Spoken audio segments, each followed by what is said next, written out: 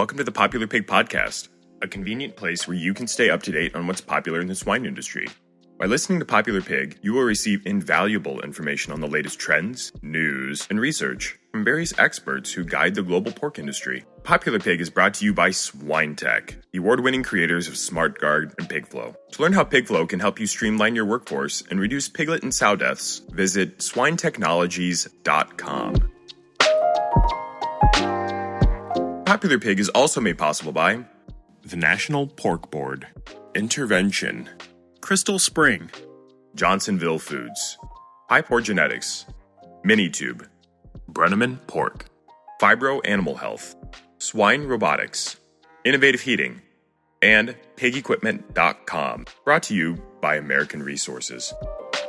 Welcome to the Popular Pig Podcast. My name is Matthew Rota, your host for today's episode. Today we're joined by John Carr to talk about China, ASF, and the future of swine farming. How are you doing today, John? Very well indeed, very well. I'm excited to talk with you about this topic. I was able to meet you over in Australia, and it sounds like you're over in Vietnam and learning some really interesting things that we'll talk about here today. But before we get started, could you talk to us a little bit about what inspired you to work in animal agriculture? What's your background? Why are you here today? Well, in some respects, it's an interesting journey. My father is actually he's an engineer, works in the Air Force. So one could argue zero agricultural background. My great-great-grandfather was a hedge coachman, but you're looking at 1820s or something. But my grandmother always liked animals, and I've always liked animals, which I think is a key to being a veterinarian. One of those kids where the cows come to the field and this sort of thing, and I would feed the cows. But then, anyway, we find ourselves, we get posted because I'm an army kid, typical. Well, my dad's in the RAF, but yeah, typical army kid. I mean, 65 homes. Yeah, I was going to say, how many times you moved? You said 65? 65 homes. I keep wanting to be older, have less homes than I'm old. And I class a home as anything more than 6 months. So you have to do the maths. I mean, so yes, I'm used to moving, but it's not unusual for kids who grew up in the military to always be on the move. So anyway, we find us. Yeah, I would say if you're moving that often, just a quick tangent here, do you just not buy a lot of stuff? Do you just learn to live on like, because moving all of the stuff is half of, if not all of the challenge. But you learn to do it. I mean, when I move, the big issue is the movers are always, you have how many books? You seriously want to move all these books? And I'm like, well, I've left the novels. I'm just leaving my pig books. And they go, oh, these are so heavy. And I'm going, well, it's just books. So my books are moved. So anyway, we find ourselves in Yorkshire, and I'm about 10. And then the owner of the farm comes down, 10, 11. So I remember it was about August, and we moved into this village in the spring. And then Mr. Pexton came down the village, and he said, "Is John ready?" My mum's like, "Ready for what?" And he's like, "He has 2 hands and 2 feet. He's a boy." I mean, this is 60, 70 anyway. My mum's like, "Yes." He says, "Well, there's potatoes, there's peas, there's the crops to get in. You know, you're a village boy, lad. Get on." So my first job, as such, 11 years old, was picking potatoes. In the field. And then Nice. They rapidly found that I actually, unlike an Iowa boy, I actually wasn't good with machinery. So they found it was not a good idea to put me on a tractor. But I had a thing about the animals. So this particular farm, big for its day, I've always lived on big farms. So we had 250 sows, which for the 70s in England was an enormous farm. You could grow up teething pigs and tailing them and castrating them and feeding them. And then by the time you're 14, you're an assistant manager at the weekends. I think that was a con. I think they probably just didn't want to do the weekends. But anyway, you're 14. And in truth, the farm always paid me.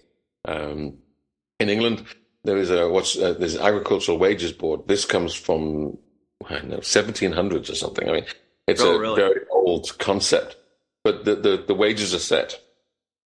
So when you're 14, you get this much an hour. When you're 15, you get, oh no, so it's all. So, no matter what job?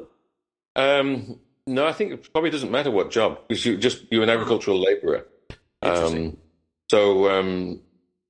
This is to the kids it was all about not abusing the children. I mean, that was part of it. I mean, that presumably, and it's just a carryover. Did it work? Well, I got paid. I did. It's not quite joking. So I must have been, when I was younger, I was quite an entrepreneur. So when I was 12, I was actually paid on rats. So how many rats I killed. And I remember I must have been short of money because I halved the tails. So I tried to give them twice as many. I had to present the tails. I gave them twice as many tails, and I just got smacked around the head and told not to be so stupid. The person was not quite so naive. And tail had to be full-length tail, not two halves. He was not going to pay me twice. So it was a lesson for a 12-year-old to not try and cheat the boss. But the nice thing about it is that so I ended up being a veterinarian, but I probably learned more about pigs in the first 10 years, not through vet school. And in some respects, I might even argue that possibly a slight difference between myself and a lot of my colleagues. So I'm a veterinarian who grew up as a stockman. Mm-hmm.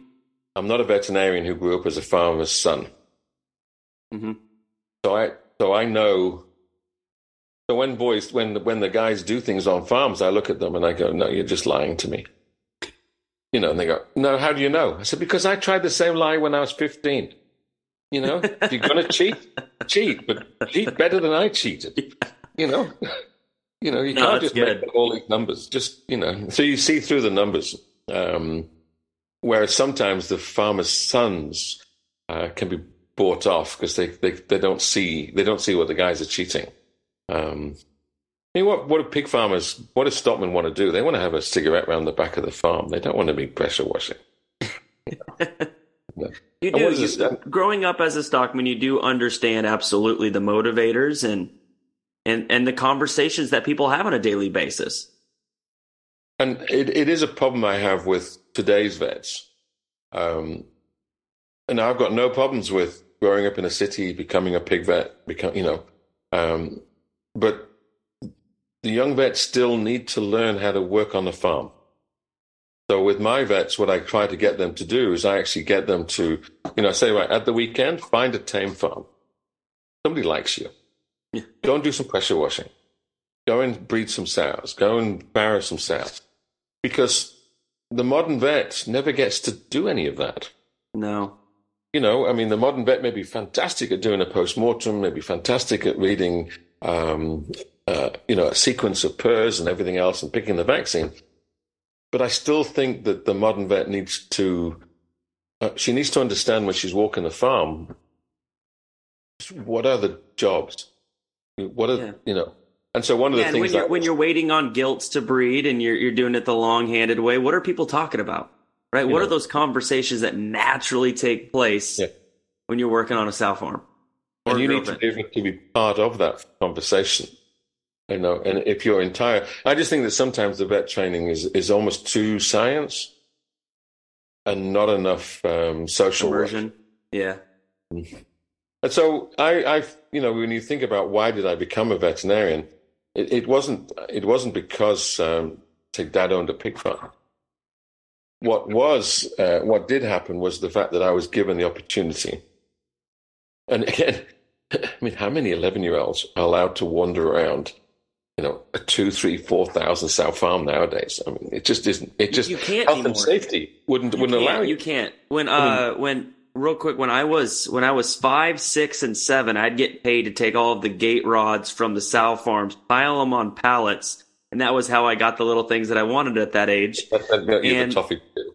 Yeah, rode in the feed wagon, all that stuff, just finding little jobs. But when I was 8 or so, the insurance policy that the sow farm had to take on said I couldn't work in another sow farm till I was 16. Yep. I could do grow finish and other things, but I couldn't go in a sow farm till I was 16. Yeah. And I don't know. I think it's a retrograde step. I think the trouble is you become one of my other little problems. So at university, I would teach animal science. I teach animal handling. And I know my head of department was very, what are you doing that for? And I'm like, well, I enjoy moving pigs.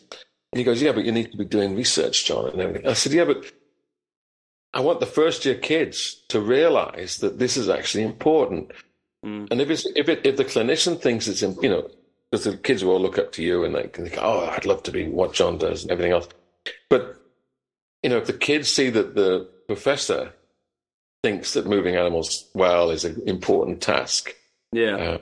But I just think that, I don't know. I think if you can get, particularly young vets and young animal scientists, if they can get to handle pigs as quickly as possible, you fall in love with them. We don't need that many to actually fall in love with them, but because you either love them or hate them with pigs. I mean, and poultry is the same. But the industry desperately needs bright kids who really just love pigs. And as long as we can get a few of them a year, the industry's got a great future.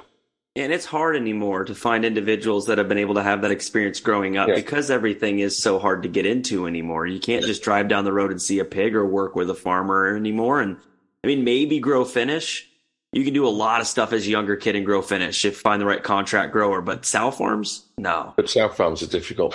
No. I mean, even as a professional vet, I look after a number of boar studs, but you can ask the average vet, there's no way they're going to be allowed even onto the boar stud. And for me to look after like 20 or 30 is like is unheard of.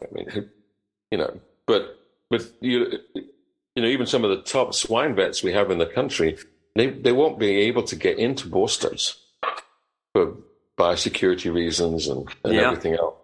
But then all that experience has been then lost. I mean, you don't work with them. How can you get used to them?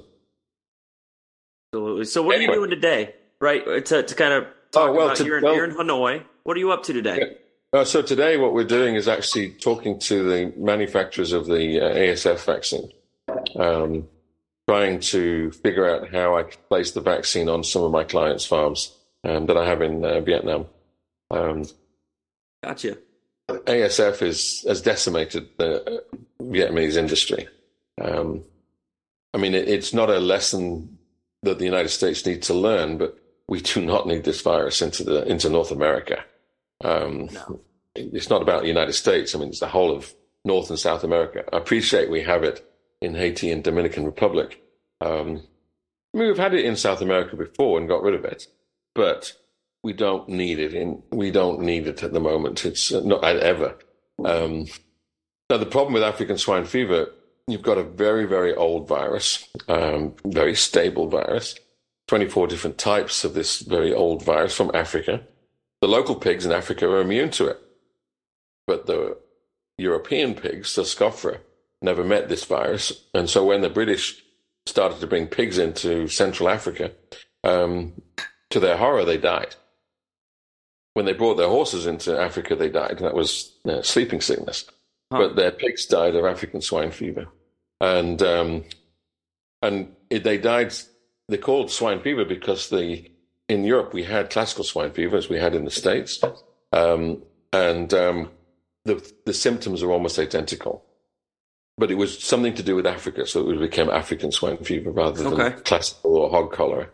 So anyway, in Africa, it is probably... I've done quite a lot of work and been lucky enough to do a lot of work in both South Africa and also in like Uganda and Kenya.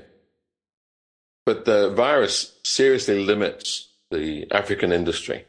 You get farms up to 100 sows, but to invest in 2,000 or 3,000 sows and then lose them all is almost too much.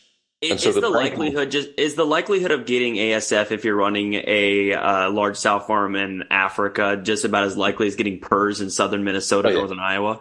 Okay, yes. Okay, yeah. That does maybe a little bit less, but yes, I mean effectively yes. Okay, so you're almost guaranteeing it within 5 years you're going to get it. Yes, I mean the big advantage of African swine fever is it only transmits 3 meters. Whereas PRRS, you're looking at a kilometer, 1 mile or so. So with PRRS, I can virtually guarantee it. You got to know what you're doing. But the reality is of, I don't want to use the word peasant farming, but because it's below family farming. I mean, when you've got farms that have no biosecurity, then in Africa, you've got almost 100% chance that within 5 or 6 years, you're going to get African swine fever. What if you built a sow farm like we have them in the States or elsewhere where you had all the biosecurity parameters? Do you think you'd still get it in Africa? Is it that prevalent? So some of the farms that I have in South Africa, the nucleus farms we have there, they can stay free. Okay. So I can farm it. One of the other slight problems in Africa is there is a tick, and that tick is able to transmit the virus. Mm. So you've got multiple ways it can get into your farm. Now, fortunately, everywhere else in the world, this tick has not gone with the pigs. So everywhere else in the world, we're basically just looking at pigs to pigs. Okay. So, for example, and from an American point of view, if ASF got into the States, it would be a devastation. Mm-hmm. But if ASF got into the States, actually, do I expect the industry to be affected? Probably not, actually. Really? Which might surprise a few people. So the example would be Germany. So the Germans have a lot of wild pigs. The wild pigs are being decimated by African swine fever. But if you look at the number of farms that have African swine fever, it's almost none. Okay. Because as long as you've got biosecurity. The fear that I have in the United States and Canada, you have no perimeter fences. Mm-hmm. You're very open farms. It was always a shock. I shouldn't laugh, really. So I lived in Raleigh, Durham, and I mowed up to my perimeter. There was no fence, but I mowed. And my neighbor's standing there with 2 beers, and he's watching me. And he goes, "You must be British." And I'm going, "Well, okay." I said, "Why is that?" He says, "Everybody else would have just mowed the whole thing, John. But you are cutting the line, halving leaves, And he gave me a beer, and he said, "How about just mowing the whole thing, boy?" I go, "Yeah, I could do." He says, "Well, you mow it this week, I'll mow it next." It was just because I remember he was just sitting there. He brought 2 stools out, and he just two stools. I remember he brought 2 stools, 2 beers, and himself, and then he watched me mow right along the edge, but not half an inch over. That's funny. Just right along my edge, and he let me mow it, and then he came over with a beer, and he said, "You must be British." But the problem is that when you've got farms that are that open, the wild pigs, and you've got 3 meters. Mm-hmm. Yeah. The wild pigs can get within 3 meters of your farm, and you're stuffed. No, that's a good point. And so when you think about ASF, and I'd like to talk about biosecurity as you've seen it. I'd like you to talk a little bit about the vaccines, and then we'll actually get into China and talk about what's going on there, because there's a lot of cool things that we could talk about. But to start off, just ASF biosecurity. What is seemingly working, or what's best case outside of perimeter fencing? Perimeter fencing. That's okay. Perimeter fencing. Isn't it as simple as just give yourself perimeter fencing? Perimeter fencing. Okay. So the way that I try to teach it is you want an air gap. Nothing can come to the buildings. And so the development is to have the perimeter fencing, but we actually now have 2 perimeter fences. So we have the perimeter fence around the farm, which might be nearer than your concept. But we have a perimeter fence around the farm.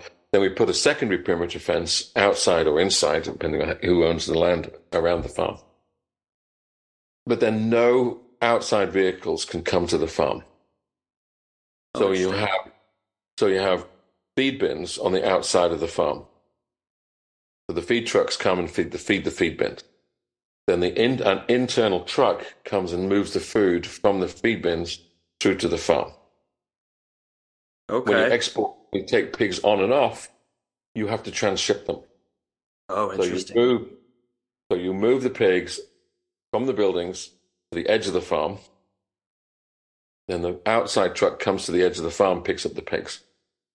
But it means that the outside farm didn't touch, the outside truck didn't touch your building. See, the way we do it at the moment, you put the load out down, lower the ramp, truck comes along, up at the back of the ramp. We have nice biosecurity because we think the PRRS and mycoplasma, and you run the pigs off, you don't enter the truck, he doesn't enter yours. But the trouble is the vehicle has come too close to the farm.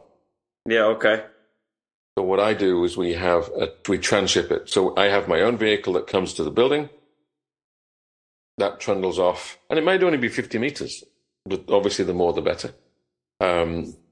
So with my nucleus farms in like Ukraine, I mean, it could be a mile away because I have a lot of land. Oh, okay. So then the truck with the pigs on goes to the transshipping area. Then we transship the pigs onto the truck that takes them to the slaughterhouse or takes them to the gilt sales or whatever. And then the internal truck is then washed. But it doesn't have to be completely biosecure because it's never gone anywhere. It's just off the edge of the farm. But the bottom line is we've found is that the truck is a risk. Mm-hmm. And having this air gap, it just makes it easier to imagine having an air gap around the farm. So I call that a grey zone. So you've got the green zone, which is where the on-farm, you have the grey zone, which is this air gap, and then you have the red zone, which is everywhere else in the world. Okay. Now I've farmed pigs in Ukraine 10, 12 years now. No issue. And we've had ASF within 50 meters of the farm. How do you handle employees? How do you handle employees with their vehicles? They're all off. They stay outside. They stay on the red zone. And then when they walk in, is there like an extra showering? And in my nucleus farms, they take 2 showers. Okay. So the shower at the outside perimeter, and then the shower on the inside perimeter.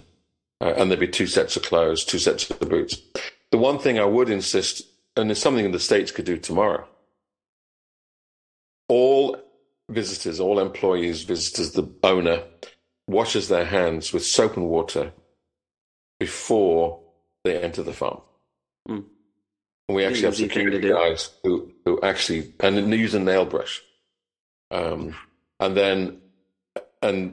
most of my farms now, they're actually at that point, because we've now got a stop point.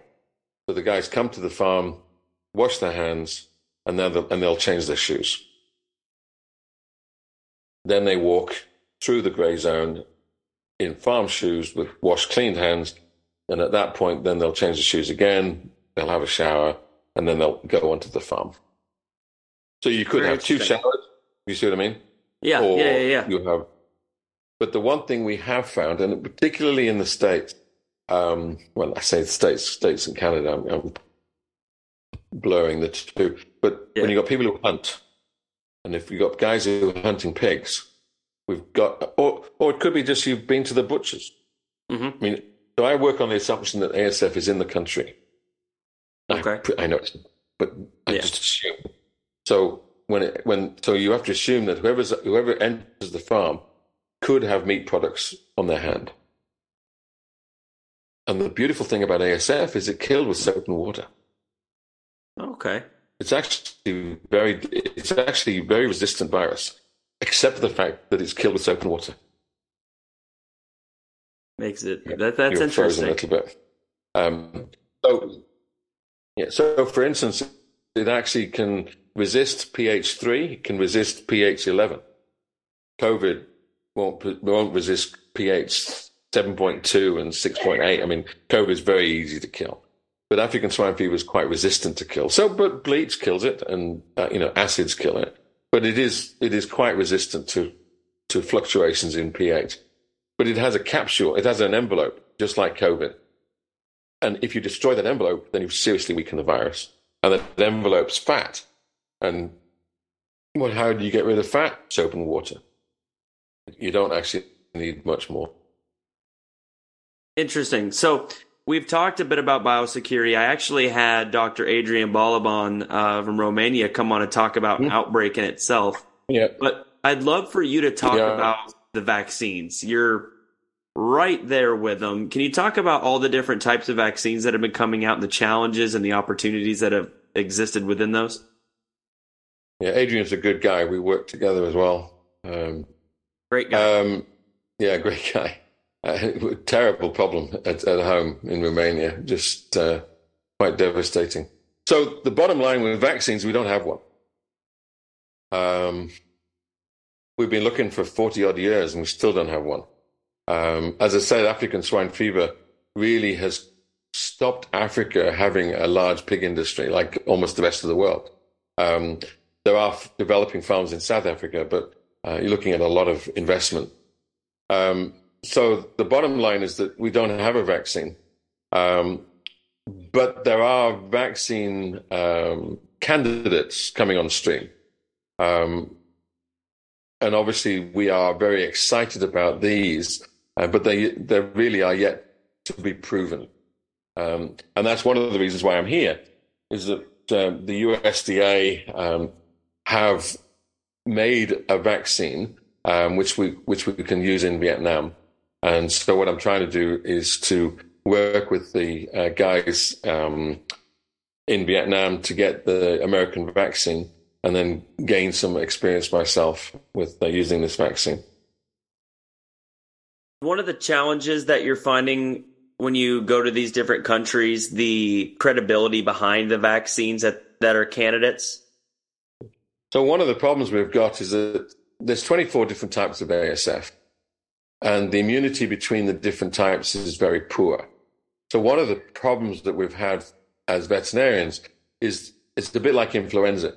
We've probably been trying to make a vaccine against everything, and that has proven to be extremely difficult or stroke impossible, as it is still with influenza. So with the type 2 that we have that is causing this pandemic around the planet, we can actually just focus on one particular virus. Now, and so we have a variety of these attempted vaccines, strains. The problem that we have with them is that they tend to revert back to virulent. The virus also, the vaccines have to be live. Dead vaccines seem to do nothing at all.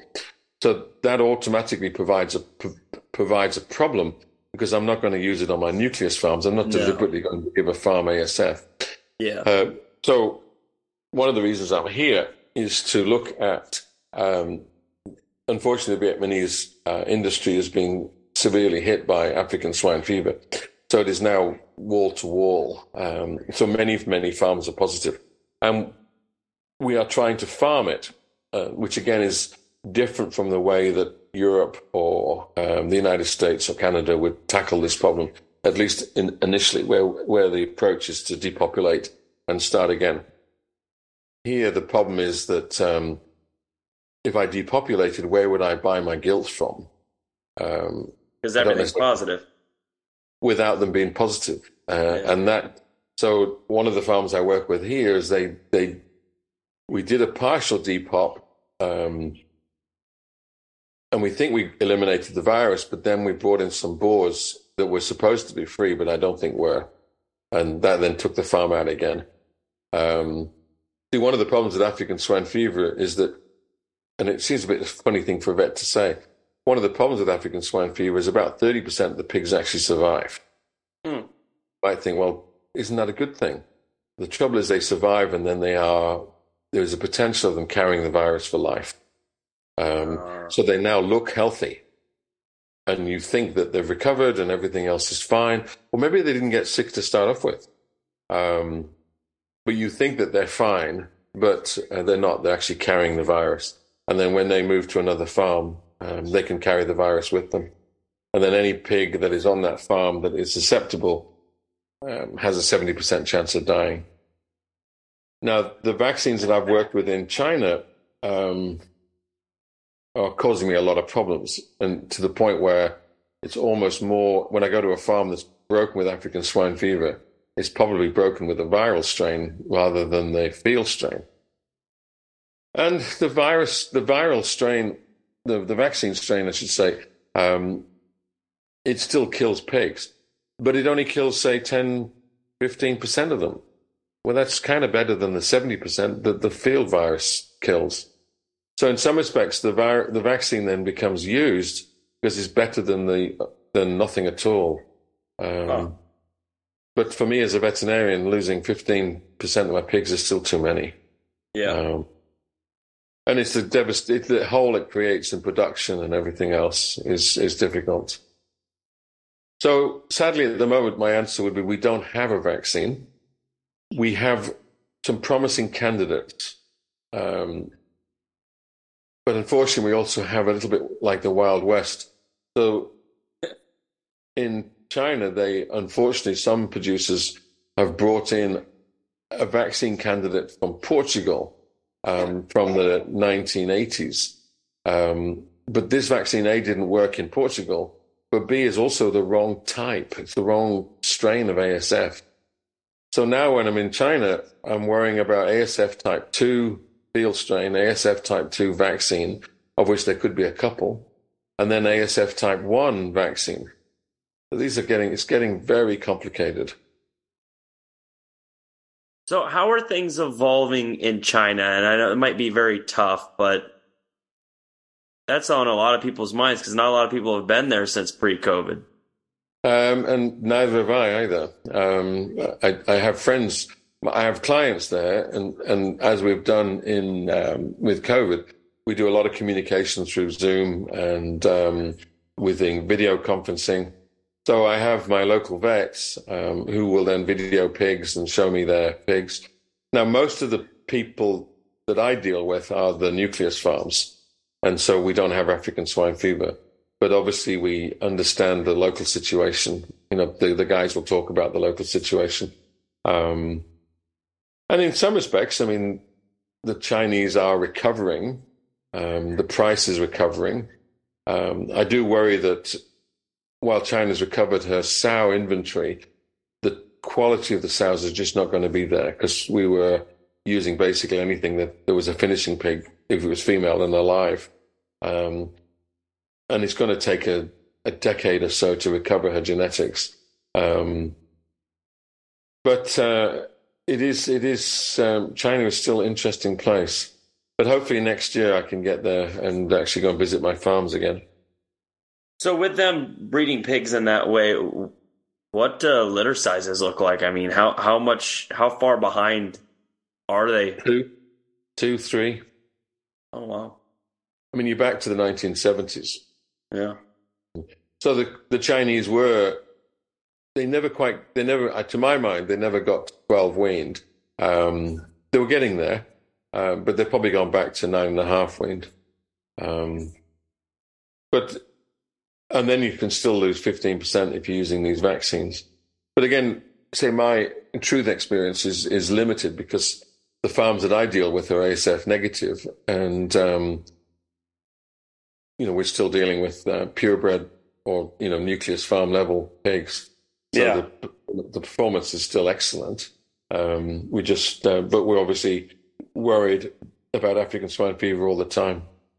What genetic brands are would you say, what global genetic brands tend to be the most successful in China right now?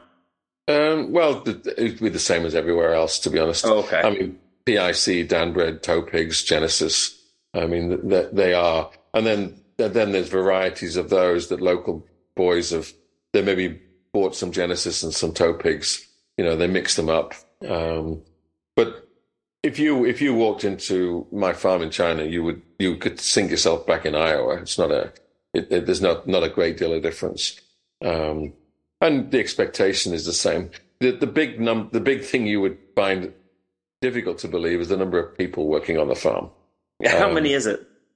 So I have a 3,000 sow farm, and they have 70 employees. You said 70? Yeah, and so I desperately try to get them down to 15, but they just cannot believe we could run a farm with so few people. Holy cow! Yeah, well, yeah, but you see, that's how the farms would have been run in the 50s and 60s as well. I mean, the farm that I grew up on, 250 sow unit, there was 5 of us. That's 1 man for every 50 sows. The Chinese are still probably at 1 man for every 20 sows, where in the States would be at 1 man for 300 sows. And it doesn't sound like that's translating necessarily into better proving mortality or better performance. No. To my mind, it never does. So the farms that I'm in some respects, I would actually argue it's the opposite. The more people, the more biosecurity risks you have. Yeah. And a guy who was very influential to me when I was younger is Al Lehman, who, of my generation, a lot of people, he influenced a lot of people. But I might have been a little unusual being European to think that Al was talking to myself. So anyway, Al used to laugh at me because I used to go on and on about stockmanship. And he'd said, over time, John, you'll realize that we need to get people off farms. And I thought, you're crazy. We've got to have people on farms. We've got to train people to look after the pigs and everything else. And to a point, I still think I'm right, but I know that he's right. Increasingly, well, I don't have the people. I mean, Al maybe saw it coming. The reality is that you go to Iowa, how many people actually want to work with the pigs? I mean, not very many, and even fewer even know that that's a career path. And so we employ great guys from Philippines and Mexico. But that pool of people will also dry up. So increasingly, almost as sad as it is, I try to design farms that have less and less people. So I want to employ professionals. I don't want to employ laborers. I think that's the difference. And a lot of Asians, the people working on the farm are still laborers. They're still sweeping the passageways. They're still hand feeding the pigs. And we need to move away from that, or they need to move away from that as well. On that note, it's actually a very fascinating component of where our industry has arrived over the last 5 years or so. But a producer in Australia might actually be competing for the exact same labor as a producer in Iowa. When we think about the Philippines and immigrant labor, this is global competition for talent. Yep, absolutely. The Australian industry actively, we have some great Filipinos. And if it wasn't for them, the industry would be faltering. And then I do a lot of work in Canada. So I go to Alberta and I walk onto a farm, and who do I see? A friend from Angeles. And he talks to me about his brother who knows me on this farm outside Perth. And you go, yep, I know him well. The world's getting small, especially in the swine industry. In the swine industry. And then I could go to England and meet another brother. It's in some respects, it's actually, for me, it's actually fantastic because I actually do wander around the planet. You meet all these people. It's like you and I meeting in the middle of nowhere in Australia. I mean, but the world for us, the world is very small. And as you said, your labor pool is very small. But again, the global industry, we maybe need to be thinking about where do we place our educational resources? Maybe we should be placing our resources not in Ames, but actually in Manila or something. That's a really good point. I mean, if that's where if Asia is going to be the supplier of our professional stock people, where do we place our training? Yeah, because when we think about other international certifications, they're never quite given the same level of credibility from a perspective standpoint. So you might have somebody who graduates as a veterinarian in Mexico, but isn't necessarily coming on farms in the U.S. serving as a veterinarian. Yeah. So if we can think more globally around our education programs, we might actually be able to widen that pool and find more confidence in the people we're hiring. Yeah. And certainly I'm doing that I've got a couple of lads in Australia who are exactly that. They are they're Filipino veterinarians. But I know them as veterinarians in the Philippines. And then they've come over to Australia and they're working as a farm manager. And now we're putting together a program where they can become qualified veterinarians in Australia. Because we're short of swine vets in Australia, and these guys are quite competent as swine vets. We just need to certify them to satisfy the veterinary college. But yes, I agree with you.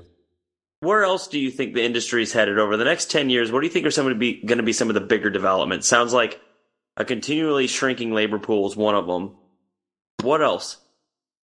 Well, I think I actually have seen the future of the industry. And I know I've talked this on a couple of other podcasts. So going back a little bit in time, so I come from a very large farm in the UK, 250 sows. And I was given the opportunity in late 80s to go and take a job in North Carolina State. And I walked straight into Carroll's and Murphy's and Goldspring and Prestige, 2,000, 3,000 sow farms, which blew my mind away. Because I'm like, what? These are 10 times bigger than anything I'd ever dealt with before. But you're looking at poultry producers who are pig farmers, who have become pig farmers. And for a poultry producer, who the hell would have 200 chickens? I mean, if you're going to have chickens, have 20,000 of them. You just don't mess around. And so that concept, the North Carolina boys really changed the whole concept of pig farming. We went away from family farms into these integrated 3-site systems. And the Chinese, in some respects, have taken some of that forward. So one of my clients in China has 1 million sows. I mean, that's 5 times the whole of the Australian industry owned by one company. Yeah, it's crazy. And the United States have similar. I mean, look at Smithfield. And again, you talk about people being global, but I mean, pigs now are global. And a pig in Romania, its feet could end up in China. Its ears end up in Kenya. Its belly ends up in, what I mean? The product we have is also broken down into a global product. So I think you've got to combine a lot of this. Where is tomorrow's industry going to go? And I think tomorrow's industry, the one problem we're short of is people, or we are short of people. We're short of land. We have an image problem. We've got a planet that is going to have another 3 billion people before we slow the human race down. So we're going to need another 1 billion pigs in order to feed that extra 3 billion people. Where are we going to put it? These 3 billion people are going to eat soya. They're going to eat corn. So we're going to have to figure out how to feed the pigs and feed the poultry that we're going to need to feed the people. So I think one of the aspects of that is probably insect farming. We're going to have to think about how to farm insects to provide a protein resource for our pigs and poultry, and probably fish. On a landmass point of view, you look at an Iowa farm, or North Carolina Iowa farm. I mean, in 2 dimensions, they spread out a long way. Well, the farms that we're building now in China are 3-dimensional, multi-story pig hotels. Big ones, too. Interesting. The biggest I've worked with is 15 stories. Yeah. Certainly, well, the one that I've worked with a fair amount is actually 5. But the modern ones are 15, and then the ones they're building at the moment are about 26. But I also think they're actually building them in the wrong place. So the Chinese look at me, they think I'm crazy. I mean, you have to wonder. So they're building the buildings in mountains because they can sort of hide them and the land is cheap and everything else. But I've argued the opposite. What we should be doing is building these pig farms. I think we should be building these pig farms in a port. A lot of our stuff, we're looking at a global market. So where we put the pigs in Iowa, because that's where the corn is, well, actually, if we put the pigs in the port, then that's where the export is. That's where the ships are. We can bring food in, we can bring cheap food in, we can take the meat out. If we do multi-story pig farming in a port, the one thing that ports and cities have are people. Who the hell's going to go to a mountain? You might live an hour away, but you're not going to find labor. But if you put the building in the edge of the city, you're going to have a lot of labor, which is able to work on your farm. You may have to have more shift work and more part-time. I don't know. The other big thing I think about putting it in a port is you've got good road infrastructure. So you can take your products in, you can take your products out. And if you build a farm in the city, it already has a slurry system. Because one of the big issues with all of this is removing manure from the farm and also bringing water to the farm. But I think one future of the pig industry is going to be 3 dimensions. Build them straight up. That's going to be very interesting to see how that works long term too. It's going to be very interesting to see. The arbitoire and the packer and all that stuff's on the basement floor, the base floor. Isn't that already? The base floor would be restaurants. Really? Because that's street front. So you're going to have that's expensive. Then the floor above is a supermarket. All underneath of the pigs. And then the floor underneath that could be the slaughterhouse. It's all moving down. And then that'll be a fascinating world. But the big issue is that ASF transmits 3 meters. Well, if the pigs are already 10 or 15 meters off the ground, you've improved your biosecurity straight off. Oh, interesting way to look at it. And then what do you want windows for? I mean, if the pigs never see the sunrise, do they realize they live on a planet? I mean, why? So what I'm trying to do is figure out how to get pigs to farm themselves effectively. Because I don't think a lot of pigs don't really understand what we do anyway on a farm, I think. I mean, most people live in a passageway, which I think is a waste of space, but whatever. And I often wonder where pigs even realize we have legs, because all they ever do is see a chest and a head walking up and down this passageway. You can see 2 pigs talking to each other saying, that head's back. Yeah, I know. Doesn't do anything. Just walks up and down. I mean, the machine feeds the pigs. The head never enters the pen. Pigs are probably quite puzzled what this head does, walking up and down. It's just a visualization, isn't it? I do that when some of my farms. If I've got a problem with stockmanship, I actually would get in the pen and kneel on the floor. So all you see is my head, And you see that you can imagine the guys in the passageway. There's 6 guys, a couple of vets, manager, and they go, "This is all the pigs see. This head moving backwards and forwards." So where's the stockmanship? But then I worry they might get the people in white coats to take me away. Just to. No, that will be interesting, and it is fascinating to see how things are developing. And I think once we're able to travel more, and we're able to have individuals regularly be able to go and visit these pig hotels, we can call them. Yeah. I think we might learn a lot real quick. Well, I think that the revolution that occurred in the 80s and 90s in Iowa, in North Carolina, really, because I would argue that the Iowa pig farmers at that point were still European family farms. Yeah. But the revolution... They have adopted that model. Yeah. The revolution that occurred in North Carolina in the late 80s, early 90s, and that has gone around the world. I think that the next revolution is probably some version of these multi-story buildings, much more internet-driven, a lot more AI and all this. Yeah. But I can see pigs, poultry, fish, insects all being farmed in the same building. That'd be a thing. Huh. Or maybe just 2 or 3 floors in an apartment block's taken out for the farm. I could see that with insects and get some black soldier flies or some other solutions there within the same. Yeah. I mean, grow your food. Yeah. Right. But it's almost like hydroponics, in terms of growing tomatoes and some lettuce and, some of our vegetables. I mean, we've accepted that some plants don't need to hit the ground. I don't know. I mean, how much of it is just futuristic? But as much as we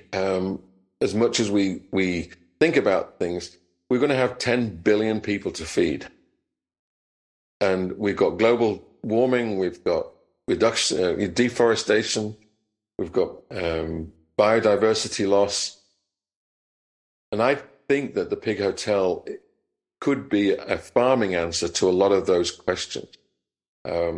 We could release a lot of land back to nature. But we've got to put people somewhere. Yeah. But the next 25 years, because this population of 9.5, 10 billion will be reached by about 2050. Now, after 2050, our population of primates, 2-legged humans, will actually drop. And so in some respects, we will have resources spare in 2060, 2070. But the question that the mankind has, and I honestly do think this is almost the most critical moment we've had in the last, say, 10,000 years of farming. In the next 25 years, we're going to reach a peak of mankind on this planet. And farming has created this problem, and farming has to answer the problem. Once we slow our numbers down, we will have enough food. But we've got to feed ourselves up to this 10 billion people. Mm-hmm. So I think the next 25 years is probably the most exciting for farming than we've had in the last 5 or 10,000 years. And that seems like a big statement. I mean, if you think about what's happened since the beginning of the 20th century, farming has increased its output by 10 times or whatever. Well, to my mind, what we did in the last 100 years, we've got to do in the next 25. Which seems like a tall order, and is a tall order, but with the progression that we've seen in technology and everything else, it's possible. I hope so, because if not, we're going to have hungry people. Yeah. But to my mind, when I get young veterinarians saying, is there a future in pig farming? I mean, I'm like, what? I mean, what? Seriously? There's going to be almost double the industry we have today. She's got to be a lot more productive. She's got to reduce her feed wastage. She's got to control her pathogens. We have a population to feed. Yeah. We're responsible for feeding half this planet every single day. And poultry is a competitor, but on the other hand, it's also part of the answer. I mean, we need to work with poultry. But you look at poultry, pigs, poultry, feedlots, fish. We're going to have 10 billion people to feed. We've got 8 billion people now. I mean, to put it into some perspective, Matthew, I mean, I'm 63. The population on this planet has doubled in my lifetime and will treble when I cast off this mortal coil. That, I think, is a challenge. And people say to me, why do you want to be a food animal veterinarian? And I'm like, what? I enjoy feeding people. And we've got to feed shortage of challenges, yeah. There's a lot of, and I look, when I talk to my farmers, I always refer to, we've got kids to feed. That's our job. When the people say, well, you're producing food, I say, no, I'm producing food for kids.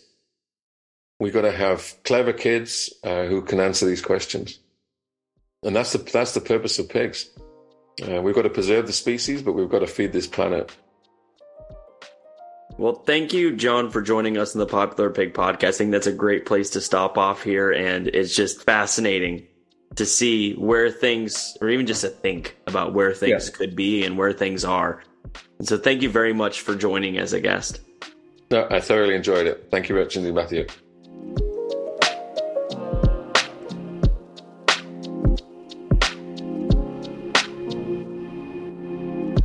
Thank you for joining us on this episode of Popular Pig. We aspire to learn and grow together through the experience and wisdom shared by our esteemed guests. If you enjoyed this episode, please share it with your friends and colleagues within the swine industry. For more information, please go to popularpig.com to receive updates when new episodes are available. Popular Pig is brought to you by SwineTech, the award-winning creators of SmartGuard and PigFlow. To learn how PigFlow can help you streamline your workforce and reduce piglet and sow deaths, visit swinetechnologies.com.